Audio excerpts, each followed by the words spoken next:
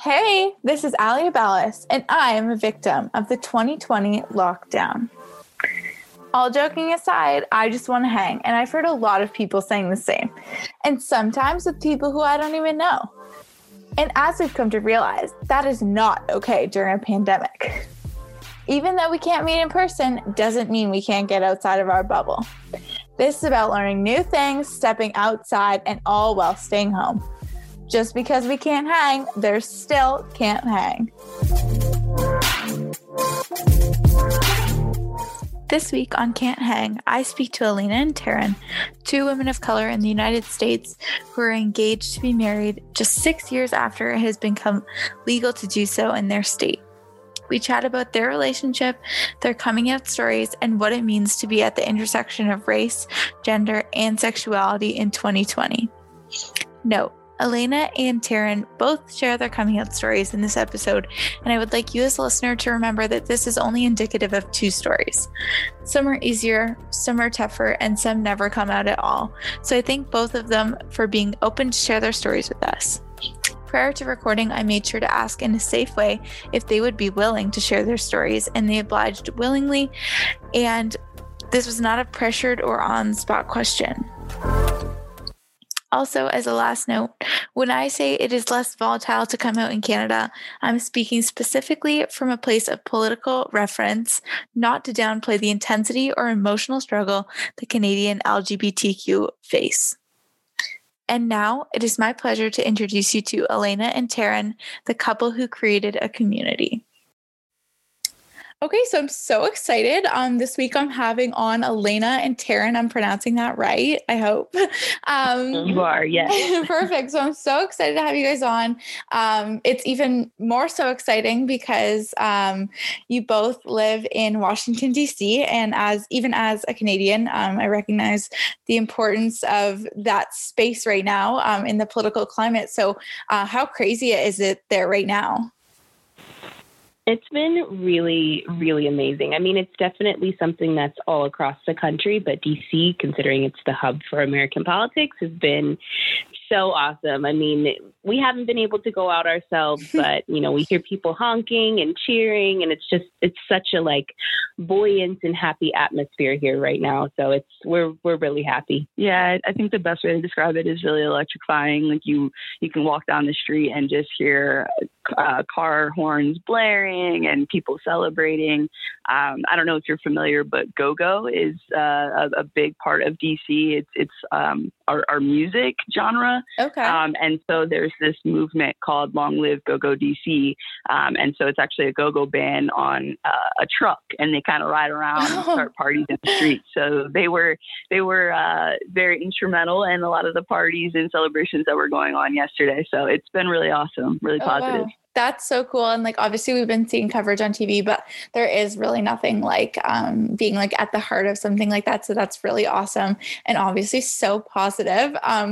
It was quite a week. So I'm sure everyone was really just ready to let loose on that end. But I guess without getting too political, we're now sitting at a time where there's inevitably still inequalities and barriers.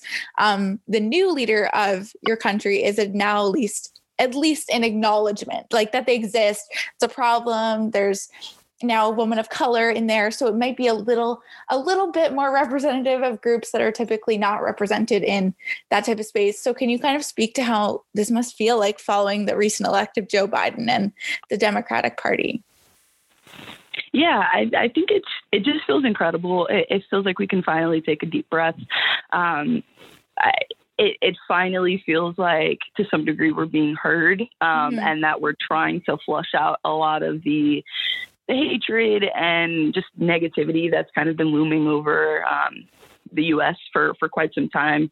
It's funny because we were driving in to meet with some of my family yesterday as we got the news, and we just started blaring music and just couldn't get smiles off of our face just because we felt just like we could finally breathe and finally relax. So it's incredible. I think that the representation that Kamala Harris shows for everyone out there is amazing. Obviously being a woman, but also being a woman of color. We are two Black women. And so just to be able to see that representation actually in the Oval Office is incredible. Mm-hmm. For sure.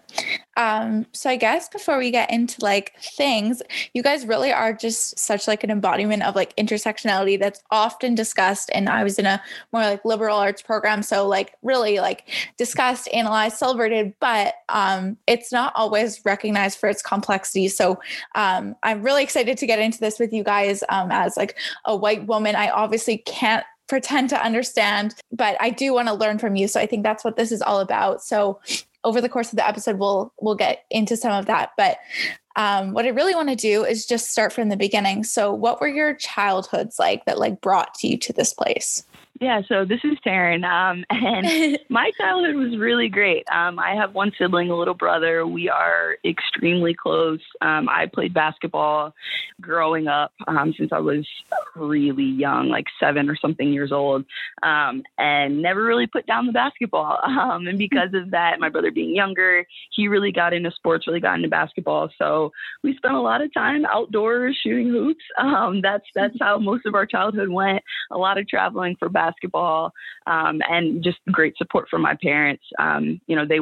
They were very instrumental in me being able to have the opportunities to explore basketball on a much higher level and be able to get the exposure that I needed to be able to get recruited. I was able to get a Division I college basketball scholarship, so that was really cool. Definitely was a sigh of relief for my parents investing as much as they did in basketball. But that's kind of it about my childhood. I'm really close with my family. Live probably only about 20 or so minutes from them, so see them often. I was actually just with my mom and my aunt yesterday. So that's kind of how my childhood went. Yeah, and I had a great childhood as well. I'm one of 5 children in a blended family, so always something going on. I mean, I'm the second youngest and the youngest girl, so I definitely faced, I guess, a few more challenges than Taryn probably faced, considering I had, 3 older siblings who had already gone through life, if you will. But I have a great family. I mean, we really love each other. There's so many of us, so there's a lot of time for us to spend together for sure. And yeah, I mean, I'm trying to think if I had something super stand out about my childhood. I can't really think of anything apart from being a part of a very complicated blended family. But yeah, I definitely think that I had an overall good childhood. Mm-hmm. And I see that you put down here that you went to school in Spain. So that's like, besides the point, but like super cool. So like, how was that experience? Because I feel like that's something I would have loved to do, but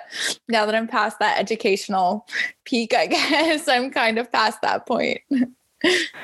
Yeah, I went to the University of Virginia, which is, I think, the number 1 public academic, or maybe not number 1 anymore, but it was definitely at one point the number 1 public academic school in the nation, which was really amazing to be able to attend. And my older sister went there. So, of course, she's, my inspiration growing up. And it was really amazing to be able to go there as well. And while I was there, I did study abroad in Valencia, Spain. And it was one of the most incredible experiences I've ever had.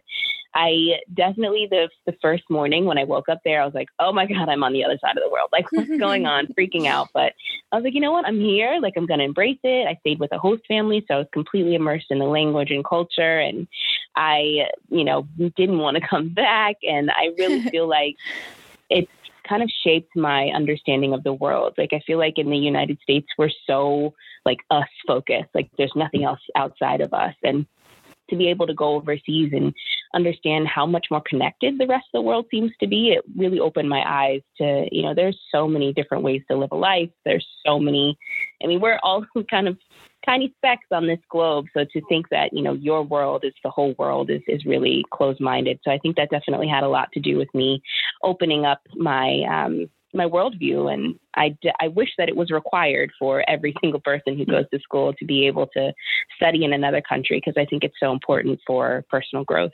Mm-hmm. I don't know if you guys have like the same thing, but there's always like memes that are like, oh, like going abroad, like changed my life. And like, it's like just this joke that like everyone who comes back and they're like, oh, it's like the best. Like it just changed my whole life. But I do, but having it's real. Friends, yes, it is. And like, I know you like make fun of your friends that do that, and it's like so funny, but like it is true. And like everyone that I know that's gone abroad has benefited in such a positive way, whether they were just so engulfed in their own beliefs or whatever it may be, they come back like a really different person. And that's so cliche to say, but you do, I think, having maybe a secondhand perspective of it, come back a different person. So that's like really awesome that you got to do that and experience that. Absolutely. And I'm really grateful to my parents.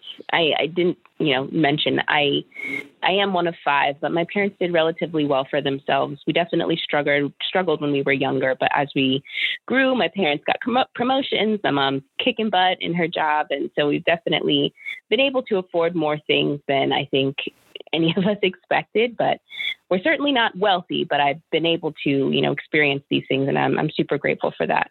Mm-hmm. That's amazing. So I guess shifting towards like a more family side. So maybe it wasn't with your family. I don't know your stories specifically, but what are your coming out stories, if you don't mind sharing with that? Because I know that's a point of contention, even in Canada, where it's not as volatile, I guess. I don't want to generalize in that sense, but it's a little bit more tame in the political atmosphere of coming out in Canada. So what was your guys' experience with that, if you don't mind sharing? Yeah, no, absolutely. I think it's important to share coming out stories, when you can and when you feel comfortable. Mm-hmm. So my coming out story is interesting. I knew that something just wasn't quite right. I just wasn't attracted to a lot of the guys that my friends were attracted to in school, and just was very disinterested and mainly just wanted to play basketball with them more than anything else. So, obviously flushing that out, you kind of realize, okay, something's a little bit different here. I did realize that I was a lesbian at a young age. However, I didn't really act on it.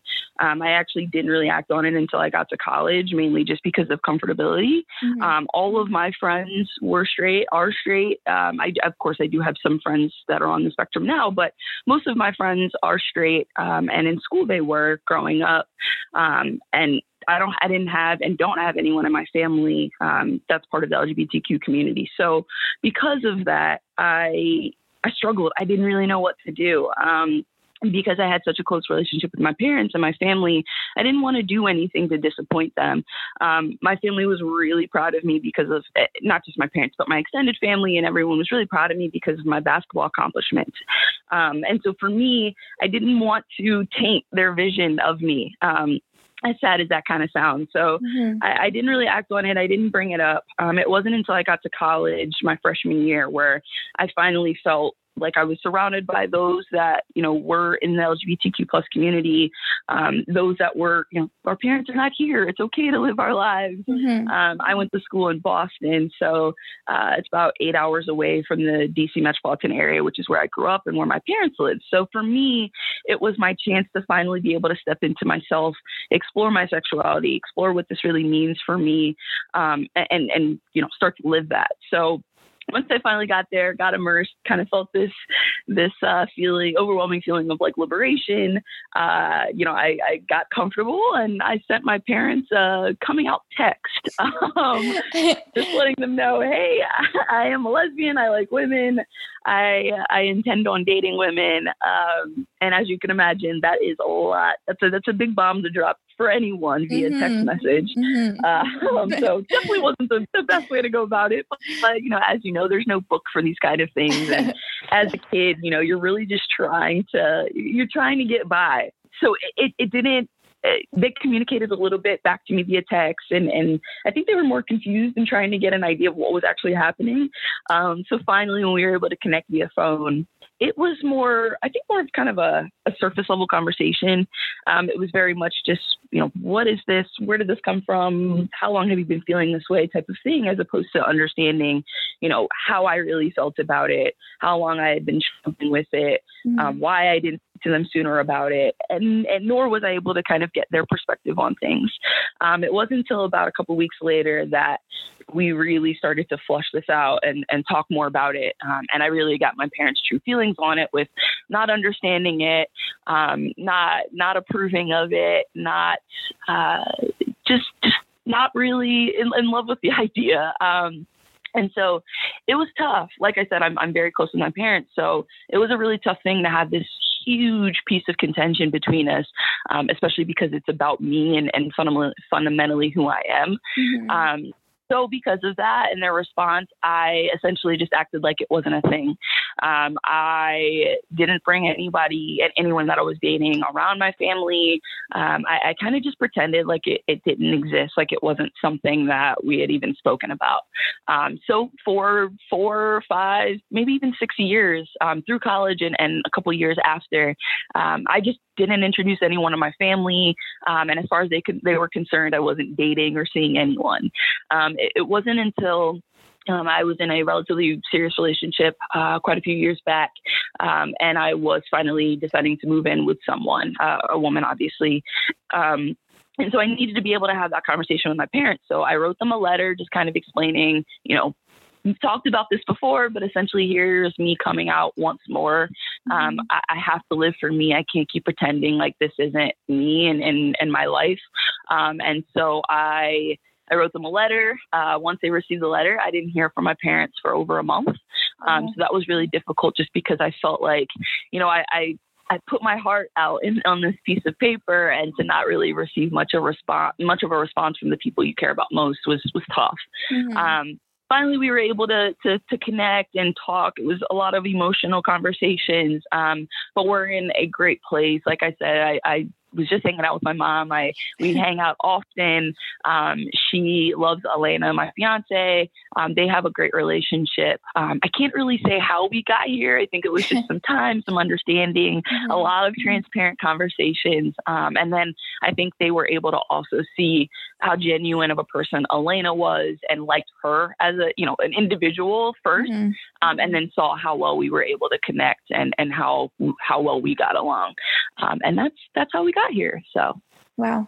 That's like a really tough story coming from a place where like I'm super close with my family too. And I was an athlete, and I can totally understand all of those things, like not wanting to let people down. And I mean, not in the same context. But yeah, I can sort of somewhat understand what that must have been like, though I can't imagine it, like how hard that must have been for you. So that's really courageous. So kudos to you for that.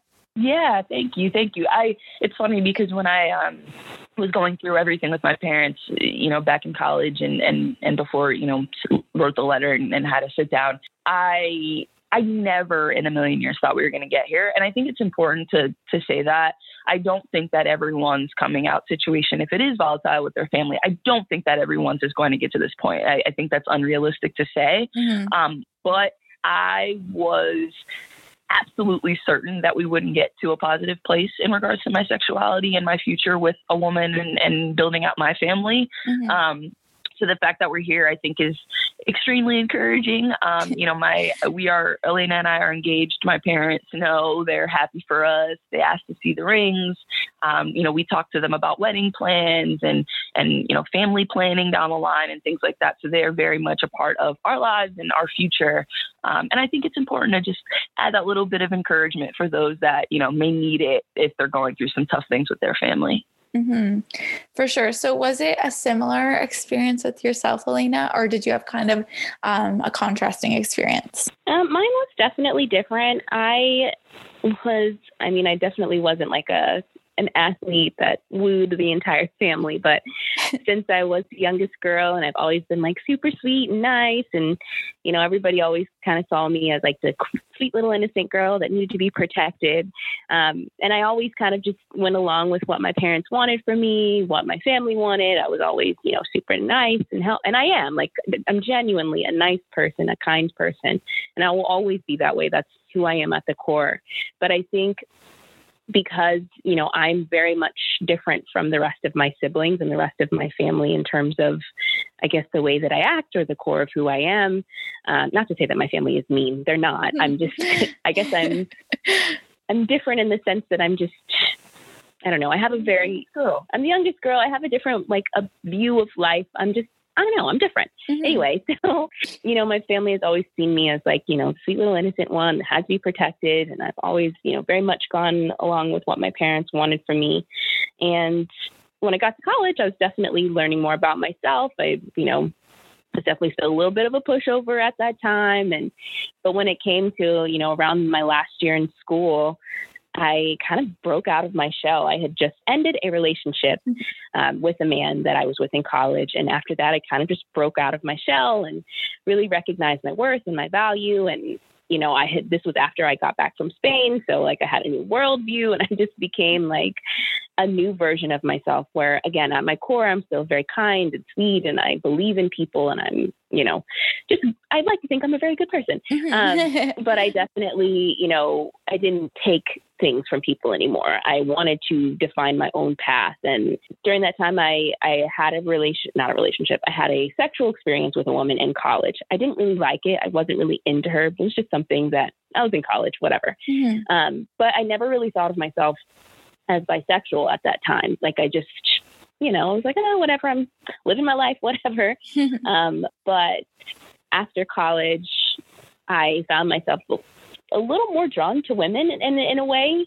And I didn't really know what that was, but I was like, okay, well, I mean, whatever. Like if I am, I am. It's not a big deal. But all of this was happening internally. I wasn't really discussing it with anyone. And so I met Taryn in 2016. And I guess my whole world kind of turned upside down because I had never in my life been attracted to someone the same way that I am or was and am. Was and am attracted to her. And, we, had a whirlwind romance, and I just couldn't keep my excitement or my love or whatever about her away from anyone. I'm a terrible liar, terrible. So my parents had an idea that I was, involved with someone because, again, I can't really keep it off my face at this point. I'm just beaming about her. So eventually I ended up telling them. It was after my niece's birthday dinner or something like that. And it was just, we were sitting in the car. They were driving me to my car, I think. And I told them that I was in a relationship with a woman and, I don't want them to think of me any differently, but it's important for them to know because I'm happy and I'm in love and I want them to, understand what's happening in my life and try to, take on this journey together with me. And at first it was fine. They reacted, pretty normally, I would say. They were, we love you and we're glad you told us, yada, yada, yada. But then a couple weeks later, they told me essentially how they really felt, which was, they thought I was being manipulated because, again, they had that version of me in their head that I was a naive, pushover, super kind, would do anything for anyone type of person.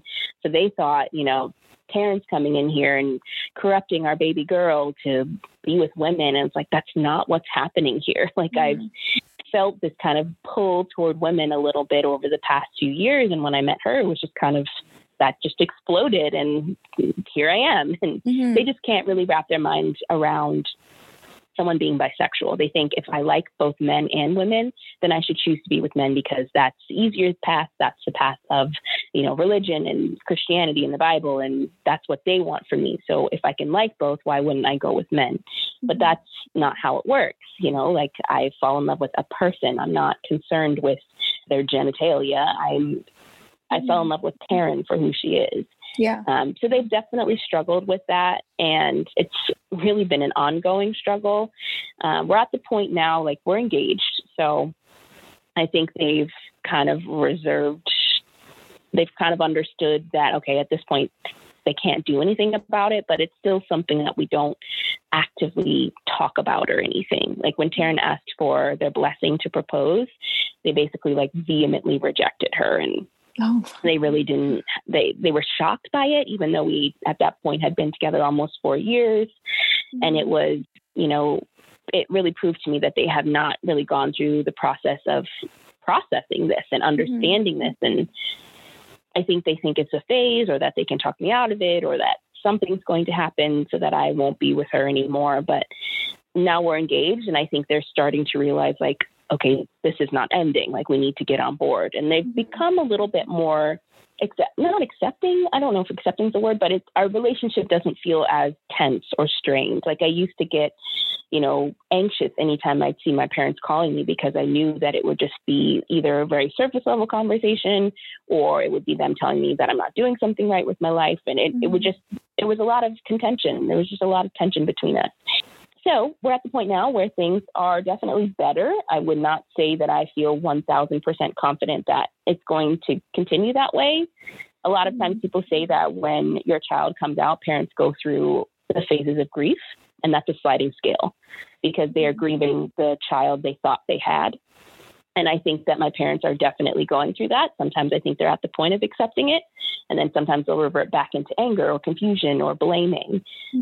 So I have no idea where we're going to be, in a couple of years. Who knows what's going to happen when we actually get married. They've been very supportive. We're actually buying a house together. Taryn and I are building a house, and they've been very supportive through that process, which is excellent.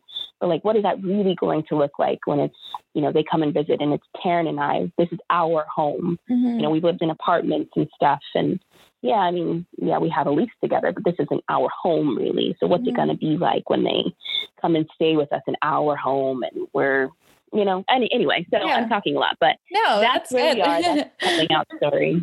I think also, if I could just add one little thing, I think what's so interesting is that both of us understand, as much as we don't understand, we do to some element understand where both of our families are coming from. Both of our families are very faith-based. We're both faith-based.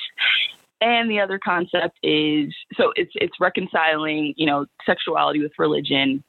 Everyone's heard the concept of homosexuality is a sin. And so is our families trying to understand that and navigate that for the first time. And for us, we both grew up in the church. We both are faith-based. So we've already had our reconciliation with our sexuality and our faith. We've already done that work. And so for our families, it's their turn to kind of do that work and to understand what that looks like and that two things can coexist without us saying, oh, we're no longer, Christians or anything like that.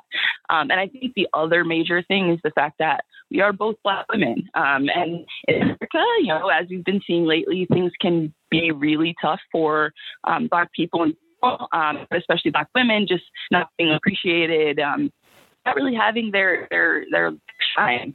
And so I think with our mothers specifically, I think for them, it's also the concept of you already have so many things stacked up against you. I don't want something else stacked up against you. Right. And so for us, we understand that and we know you love us and just want the best for us and want us to have, everything that we could possibly have. But this isn't something that we can just turn off, unfortunately, or not unfortunately, but to them, unfortunately. Yeah, for sure. And Alayna, your story, I don't know if you guys watched this show or not, but in Schitt's Creek, there's just a popular, do you watch that show? No, but I feel like I should. I feel like I've heard a lot of good things about it. Yeah, there's a scene that David, the son is I like guys, I like girls, and then they're in a wine store. So it's I like the wine and not the bottle or not the label, I guess is what he says. So it's more so just about the person. So I think that's a perfect, especially during this time, I guess it's a popular show right now because of all their wins and stuff. So I think that it's really cool that type of messaging is in such a mainstream thing. And that sounds like something that you could relate to, I guess, if I'm going to place that onto you. But it's just kind of an interesting way that it's becoming more normalized in pop culture, at least on a surface level, in such popular examples. So that's what that story reminded me of. Sorry to input that into your story. No, that's great. But I would really recommend it because it's just such a good way to insert tougher conversations into something that's such a comedic show, and it just really gets into cool issues like that and in representation and all that stuff. So I would recommend it if anything else. But so you guys talked about how kind of a little bit, you touched on how you met. So would you mind telling that story? Because I think it's a really cool story after reading it. And I think that it's really worth being pointed out just because of the way that it shaped you as a couple. It's funny. We talk about it sometimes. It feels kind of like divine intervention in some ways. Yeah. So I had, I think, a few months earlier gotten out of a situationship with a guy, and I was still pining over him or whatever. So I was going to go out with my friend Alex into an area of the city where I thought he would frequent. So I would run into him and like, you know, be strategic Classic. or whatever. Which is funny. Yeah. Because like, again, like I'm very much bisexual. Like I had just got out of something with a guy and then I met Taryn and I was like, boom, like here I am. So anyway, I was going to go out with my friend and she was like, hey, instead of going to this place, why don't we go into DC because my cousin's celebrating her birthday and we can just go out with them. I was like, yeah, cool, whatever. I don't need to, you know, I didn't tell her this, but I was like, I don't need to see him, whatever. So we went out and turns out that her cousin, it's not her cousin, it's like her play cousin. Her play cousin is Taryn's good friend from high school. So Taryn had come out for her birthday as well. So we went out to this, you know, bar club thing in DC and we, you know, walk into the club or whatever. And I see Taryn like immediately. And I don't know if she's like part of the group that we're meeting up with or if she's like just there, like in the crowd. I don't really know. But I was like, oh my gosh, who is that? I'm freaking out. I've never seen someone more beautiful. Like, why do I feel this way? She's clearly a woman. I'm tingly all over. What's happening? And so, you know, we all do our introductions or whatever. And I think like I shook Taryn's hand last and I was like, like so nervous. And for me, whenever I like am into someone, I like can't speak to them. I can't look at them. I have no idea how to act and just like totally shut off. And then compound that with the fact that I've never been attracted to a woman in the way that I was to Taryn. So I was just like totally standoffish to her the whole night. But it turns out that she was interested in me as well. And, you know, the next morning we all went out for that same friend's birth or for her birthday brunch. And that time, you know, it was daylight. I was able to like process what was happening. I talked to my friend Alex. I was like, Alex, I'm into her. What's happening? And Alex was like, I think she's single. Maybe you should try to do something. She's a great friend. And so that next morning we were, you know, at brunch and Alex and I sat next to Taryn and we asked her tons of questions. We all had a great time chatting. We ended up going to a bar and we all hung out like literally just all day on Sunday. We Sunday fun dayed. And then the next day was the NCAA championship. So Taryn came down from Baltimore to DC, which if you don't know is a long drive, especially just, I think it was like during rush hour too, which is really insane. So she came down and watched the game with me and my friends. So we spent, you know, another night basically up to like 2 a.m. hanging out. And then, you know, the next couple of days we were, you know, chatting, texting or whatever. And I told her that I was interested in her and she was like, well, I'd like to take you on a date. And then we did. And here we are engaged 4.5 years later. Yeah, that's okay. So I'm glad you brought that up because not only is your meeting story really cool, but your engagement story is really cool. So can we keep going on that train? Yeah, of course. I'll let Taryn tell this part. Okay. So the engagement. So that was rough. Mainly because Alayna changed her mind a bunch of times about how she actually wanted to be proposed to. Love that. So she is definitely the more like mellow, level-headed, rational one of the relationship. And I'm definitely the like dreamer, want to do things on the grandest scale person in the relationship. So for me, I'm like, yeah, flash mobs and like just the most ridiculous thing. And she made it abundantly clear to me very early on that she was not interested in anything that was public. She very much wanted a private ceremony, or not ceremony, private, just the private engagement proposal, something like super low key. She didn't really want to like feel put on the spot and all that kind of stuff. So in my mind, I'm trying to figure out how to marry our two styles so that, you know, it's a little bit of me, but it's also true to what she wanted. And then, you know, we're both very, very close to our families and both very, very close to our friends. Alayna has a decently large and like really, really strong friend group from college. And I have really, really, really strong childhood friends and things like that. So we wanted to figure out a way to I wanted to figure out a way to bring everybody together for the proposal. So I was thinking about doing some type of proposal in DC, and then surprising her afterwards with some type of huge engagement party with all of our friends on like a rooftop bar in DC overlooking the city, just thinking this would just be magnificent. Yeah. And then I think we were watching TV or something, and Alayna ends up telling me like, I hate the concept of like the surprise party. Like, I don't think anyone should do that. Blah, blah, blah. I'm like, no, what was that? I didn't for myself. That's what I said. So she made it abundantly clear she wasn't interested in that. So I had to go back to the drawing board. So I, again, I was just throwing out a bunch of ideas and just trying to get an idea of what she wanted. And then she ends up coming to me and tells me that really, if I just rolled over one morning while we're in bed and just gave her a ring and asked her to marry me, that would be the perfect proposal for her. So again, how do I put the Taryn spin on something so simple? So we actually we planned a trip to Asia. Neither one of us had been to that side of the world before. We've been wanting to travel a lot more. We've done a lot of continental U.S. travel. So we really wanted to kind of get out and do something different. So we ended up booking a trip to Thailand. And so when we did so, I tried to figure out how to do the proposal there. So I worked with the hotel and was able to plan something really nice because Alayna wanted something simple as like breakfast in bed and rollover proposal. What I did was work with the hotel and I had them set up a floating breakfast. So we had a pool villa, meaning that we had a private pool with our hotel room. And so I just told her like, hey, one morning, let's just do something nice and have a floating breakfast. So she's like, yeah, that sounds great. So I actually had them set the room up for the proposal with like, will you marry me balloons and rose petals and all that kind of stuff. And so, that was my way of getting her out of the room. It's just, hey, they need to set up the breakfast. Mm-hmm. But it was funny because as we're walking back to the room, as they're done, I'm trying to go slow because I don't know. I don't have any way of confirming that they're finished. And she's starving and she gets very hangry. So she's like, no, you said an hour. They have to be finished. Let's go. And she's like sprinting back to the room and I'm trying to find every reason to stall and delay. Also, on top of trying to figure that out, my heart was beating a million miles per hour. Mm-hmm. So anyway, we get back to the room. At first, she didn't even realize what was happening. She just saw balloons and was like, wow, is this part of the floating breakfast experience? And I was just kind of like, keep looking. Like, can you read? Yeah, right.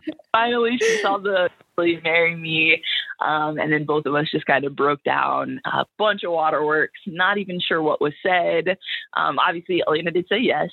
And then after that, after we had some time to kind of decompress and like really just reflect on the fact that we were engaged, I told her that we had a surprise engagement photo shoot on the beach at sunset that day, and then we celebrated at a steakhouse in Thailand. So it was really nice. It was beautiful. Awesome. Yeah, no big deal. Just like in Thailand, like the most beautiful thing ever. The photos are like impeccable. Like they're so nice. So good call on that. Thank you. Wow, that's like just such a cool story and like. Oh, wow, that's so cool. And I also just on another note, I'm just jealous that you were like somewhere else in the world, like at this time where we can't go anywhere. So that's like another point where I'm just like, oh yeah, that's like a huge point. I didn't even mention that. So when we got to Thailand, we actually got to Thailand kind of right as COVID was hitting. Yeah. So, I mean, there were definitely some restrictions with travel and things like that, but it was kind of just starting to pick up as we were traveling. So we went, like when we got to Thailand, I think the very next morning, we woke up to our flight home being canceled. Mm-hmm. And so basically I had to spend 3 different days on the hotel phone, racking up a ton of long distance fees, like hundreds of dollars worth of long distance fees, trying to get in touch with the airline and rescheduling our flight. We ended up having to reschedule the flight 3 different times, but we got home the same day we were supposed to get home and everything worked out. But that was definitely a stressful component because the day of the proposal, I'm also on the phone with the airline trying to figure out how we're going to get home. So. Oh my God. So Insta versus reality. Yeah. But that's crazy. But I'm sure like that's awesome. And like must be such a feeling of relief to have like had such an amazing experience just before. Little did you know that we were going to be like locked down and all that. I don't know, maybe weeks, months later. I don't know what the timeline was there, but for you guys specifically, but we were pretty much locked down for a while. Yeah. So I think as soon as we got back from Thailand, the U.S. went into lockdown. Like the very next week, everything was shut down. Okay. Wow. So yeah, you really did slide right under the radar there. So that's really awesome for you. So I guess we're going to switch teams a little bit. Obviously, I'm Canadian, I'm straight, I'm white. Like, I don't know. I am a woman, I guess. So that's like kind of similar, but like, I can't get over like how many, you're right about like your mom's kind of thinking like, why would you put something else onto your plate? So how are your experiences with all these intersections? Because you're right, like they are all places where you can be like discriminated towards or face hate. And especially because you guys are like online, I don't know if I really want to call it influencers, but I think it's more than that. So that's why I didn't want to call it that. So how do you experience this in a real life world, in an online world, and especially at a time where there's so much contention in the United States? Hopefully that's changing for the better. I know that was like a really long-winded question, but I think you know what I'm getting at, I hope. Yeah, I got you.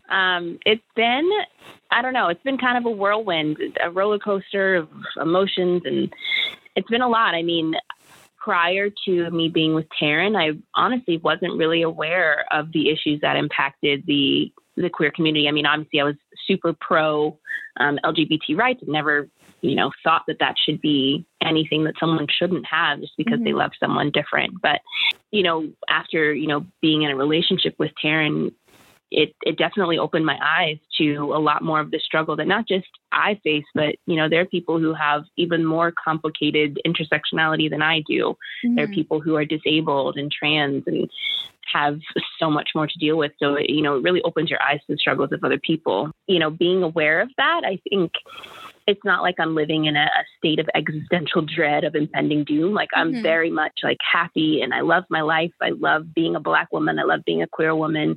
I love being a woman, period. It's a really special thing to be connected to these things that are supposed to oppress you, but to take that power back and be like, no, I love being this. I believe, women should run the world. Like I really believe that, and to hold on to that and use, what again should be looked at as an oppressing thing, I guess, to use that as something that's actually powerful. It has been my approach to it. And, it's not without struggle. There are definitely, times where we don't feel comfortable holding hands in certain places or being affectionate because we don't really know if we're in a safe space to do that. And that's, compounded again with the fact that we're Black women. There are some places in the country where if we, as two Black women, were seen holding hands walking down a back road in like Alabama, we would fear for our lives. And we've definitely been in situations like that before where we definitely, are looking at ourselves like, okay, like, let's just try to get out of this as soon as possible so that we can stay safe. Because at the end of the day, like, yes, I always want to be my true self, and I don't want anybody to think that I'm not proud of who I am, but I also want to live. So, that's something that we do have to deal with in certain areas, and why we're so incredibly grateful to live in a super progressive city like Washington, D.C., where it went 93% blue. And forgive me, I know that you don't necessarily want to talk about politics, but that's like all that's been on our brain. I didn't want to talk about politics just only because I always want to respect like what you guys are comfortable with. So you go right into it if you want to. Like, that's cool with me. For us, it's, at least with this election, has been so much more than politics. It's about morality.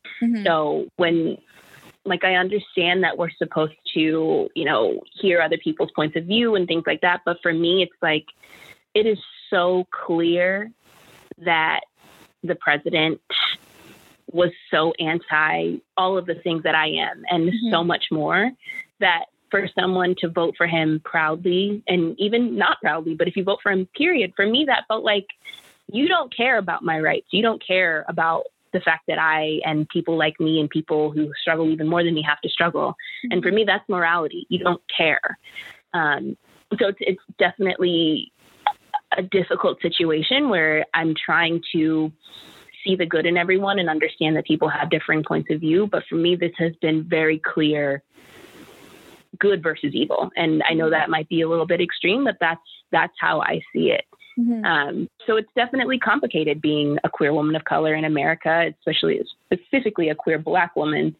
But I wouldn't change it. I think we are so strong and so special and so needed in so many different ways that I'm proud of it. And I honestly wouldn't change a thing. I just need people to recognize how much good we bring and how awesome we are and how we literally just save the world time and time again. And then we'll be great.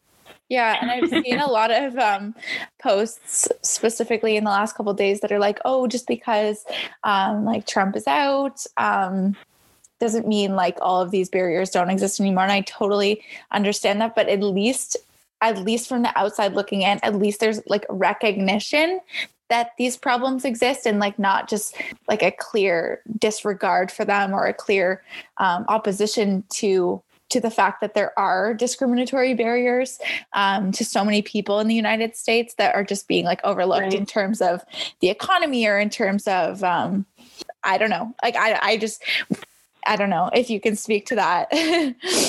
Yeah, no, absolutely. Like we definitely feel that same way. It's an interesting feeling, that's for sure. I'll even take it back kind of before the election. We recently were talking to a publication just about the 5-year anniversary of same-sex marriage being legal.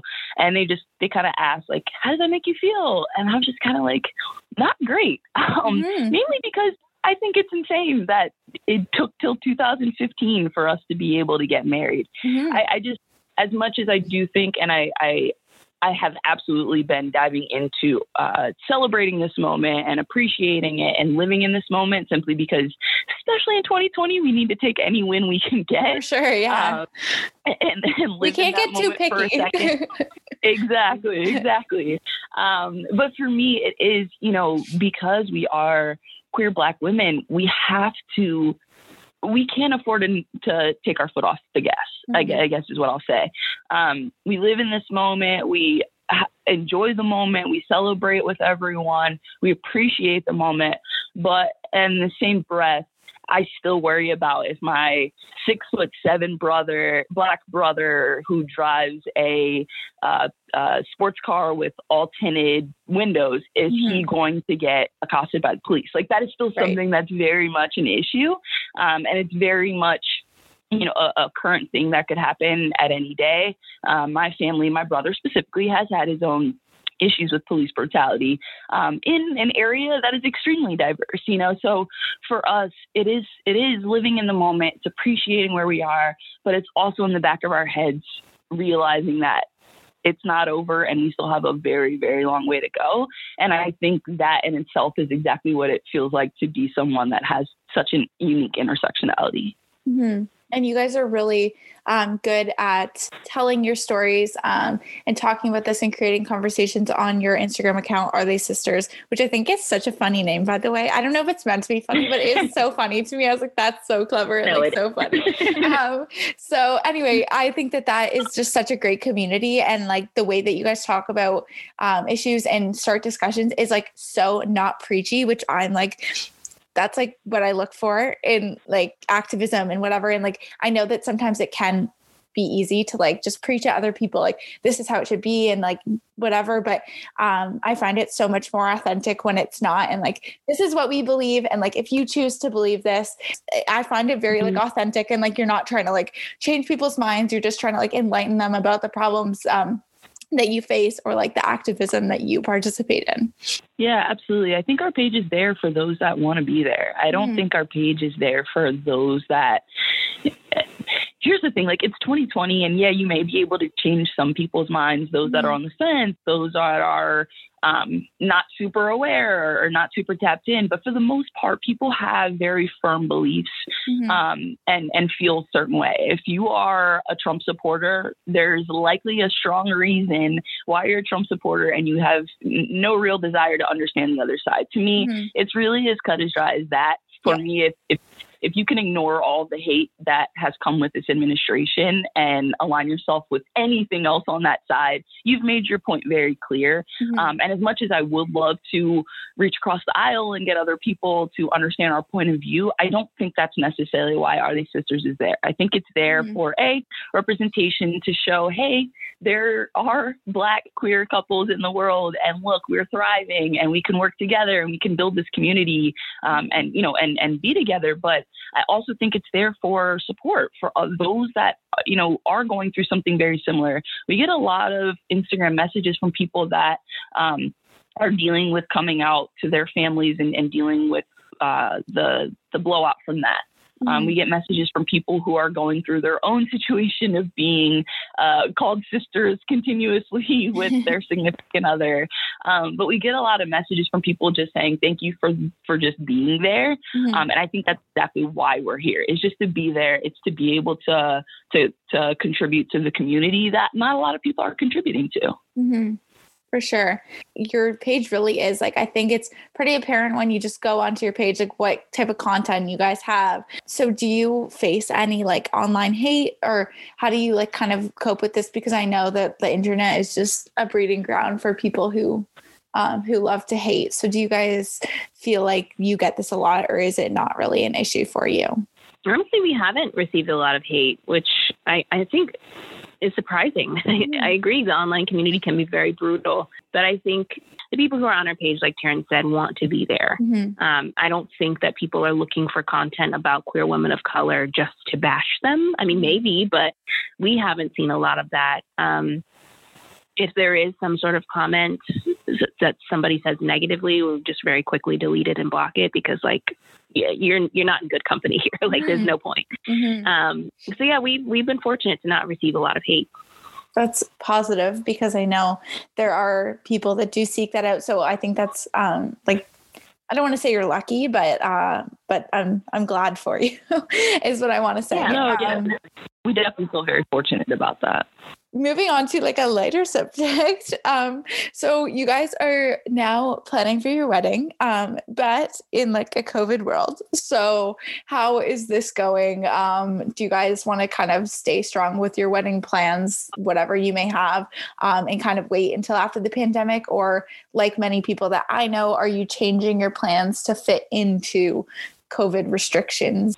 Yeah, we're honestly not doing any wedding planning right now. Okay. We were before we decided to get into a house, but with COVID happening and interest rates being so incredibly low, we felt like it was the right time for us to go forward with the house and then figure out the wedding thing later.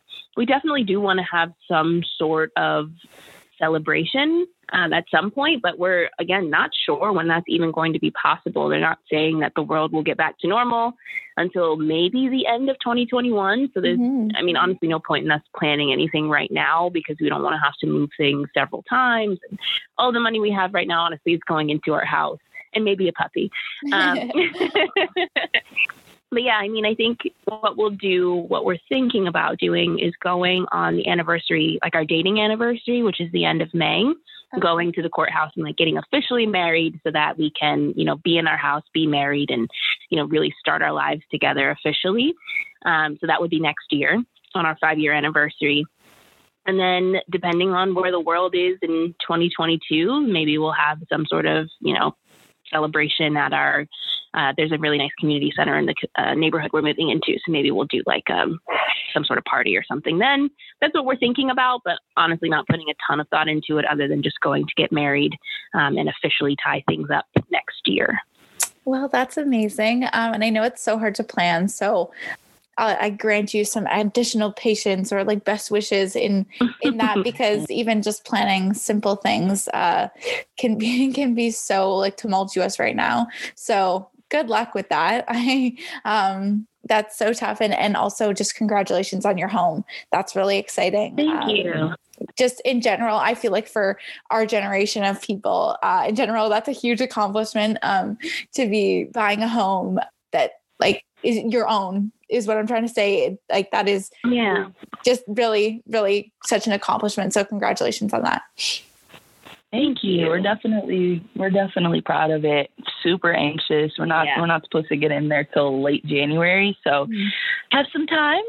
But we're excited. So thank you for those kind words. Yes, of course. So at the end of my show, I always do rapid fire questions. And it's more just fun, just get to know you a bit better, just some random stuff. So we're going to end with that. And so my first question, I guess you guys could do this together or you could do separate ones if you want. Totally up to you. So the first one is kind of dinner party sort of conversation. So if you could hang or like quarantine with any 5 people, like famous friends, like whoever you want, family, who would it be? So you guys could do a combinated 5, or you could do 5 separate.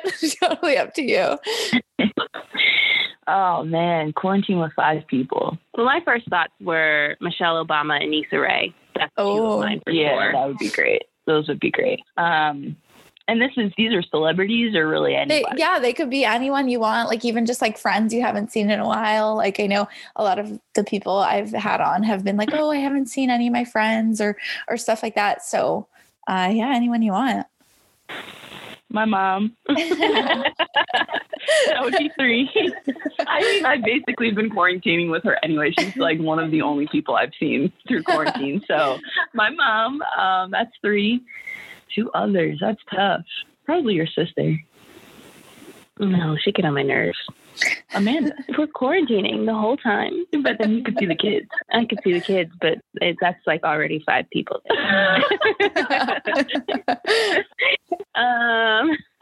Okay, wait. We have 3. What do we like? I feel like any type of like chef would be good. Like I've had a lot of people be like, oh, I want someone to cook for me, or like a comedian, or like a singer. Yeah, chef is great. We cook a lot though. So okay. No, yeah, we could. I don't know. This is tough. Maybe Grant, that famous chef from Nah. I don't want fine dining every single day. Clearly we're having a hard time with this. Well, it's a hypothetical situation, so it's not set in stone. Adele would be fun. Oh, yes. And she could sing to us. That's true. Okay, I'm good with it. So that's 4. We need just one more. What? No, her. Oh, yeah, her. Yes. Okay. So, yeah, did you guys watch both of them on SNL? Like her and Adele? No, we did. We watched the clips, and it's recorded on our... Actually, we just got rid of our cable box, so it's no longer recorded. But we saw some of the clips. Yeah. Okay. Yeah, I would definitely recommend if you can find the full episode somewhere. That was like, if you love both of them, that was like such an iconic episode. So would recommend. That was one of my favorite ones this season so far. Okay, good to know. We love both of them. So much. Yeah. No, it was really good. Okay. So next question. I don't know if you guys are big like Netflix or like, I don't know what streaming you guys do, but like what show are you binging right now? Oh my gosh, we've binged so many since the start of quarantine. Like I can't even keep up. But the current one we're binging is The Man in High Castle on Amazon Prime. Okay. I've heard that's really good. Okay. It's good so far. It's definitely like a drama. So you have to like pay attention and like, it's intense. Understand that it's not like going to be funny. It's going to be really intense. Okay. And it's also kind of like I like to think of it as if Trump won another 4 years, this is what I imagine America would be like, which is really scary. Yeah. So it's kind of like horror. So it's kind of horror. Yeah. Okay. Yeah. Nice. No, I've heard good things about that one. So I'll definitely put that on my list. Thank you. I always like to put like a positive spin on stuff. So although there's been like a lot of negative outcomes from COVID-19, having to be locked down, quarantine, all that kind of stuff. What has been your favorite positive outcome of it all? I think for me, everyone having the chance to just like be still for a second. Like we don't get that in our society, to just take some time to be still and like reflect on your life, what's happening, and really getting to know who you are. Like all of those things I think are so awesome. Mm-hmm. I have 2. They're funny just because they're completely different than something like that. The first one is that our plane was completely empty on the way to Thailand. And that was specifically because of COVID. So I appreciated that. We were able to like stretch out an economy and have our own rows for a 13-hour flight. So that was beautiful. And then the other thing is that we got a really low interest rate because of COVID on our house. So that was another really huge positive. Oh, wow. Yeah. Those are no, you're not wrong. You're not wrong. Those are very tangible positives. So that's awesome. And I'm so glad for you guys, because I've had friends, I guess like the thing my age people do after they graduate these days has been go to Thailand, and they always complain about how cramped the planes are. So I can secondhand appreciate that for you. So that's awesome. Okay, last one. What is like your favorite book that you've read like fairly recently, like within the last like 6 months, let's say, and unless you're not big readers, I don't know. Taryn's not a big reader, so I'll take this question. Okay, cool. You're not. I read recently Where the Crawdads Sing. Ooh. And it was a surprising book. Like I wasn't, as I was, first getting started reading it, I was like, am I going to like this? But I found myself continuing to turn the pages and to be really invested in what was happening to the main character. And I love books about women, especially women triumphing over people who are trying to keep them down. So I really enjoyed that book. And that's a book that I've read in the last 6 months. But my favorite book ever, I'm just going to throw a plug in there, is oh my gosh, I also forgot Untamed by Glennon Doyle. I've read that in the last 6 months, and that's definitely like top 5, maybe top 3, maybe top 2. So it's between that and the book that I will literally recommend to every human being in all spaces of the world is Small Great Things by Jodi Picoult. Okay. It is so amazing. Okay. I haven't read that one. I'll just leave that there. Okay. I'm actually, this is like a selfish question because, and also same with the binging one, because I like getting other people's recommendations. So I have to strategically put that in so that they'll give me recommendations. So thank you. Yeah, of course. So it's been really, really awesome hanging with you guys today. So I would just like to say thank you so much for sharing so much, and having such like a genuine, like authentic conversation. So thank you for your time and your words. Yeah, no, this was a real pleasure. And, if you have anything like this that you'd like to do in the future, we'd be happy to do it. Yeah. And we thank you for giving us the opportunity to have the voice. The podcast is a really cool concept. So we appreciate you extending it out to those that aren't normally in your circle. Oh, thank you. Thanks. It's such a pleasure.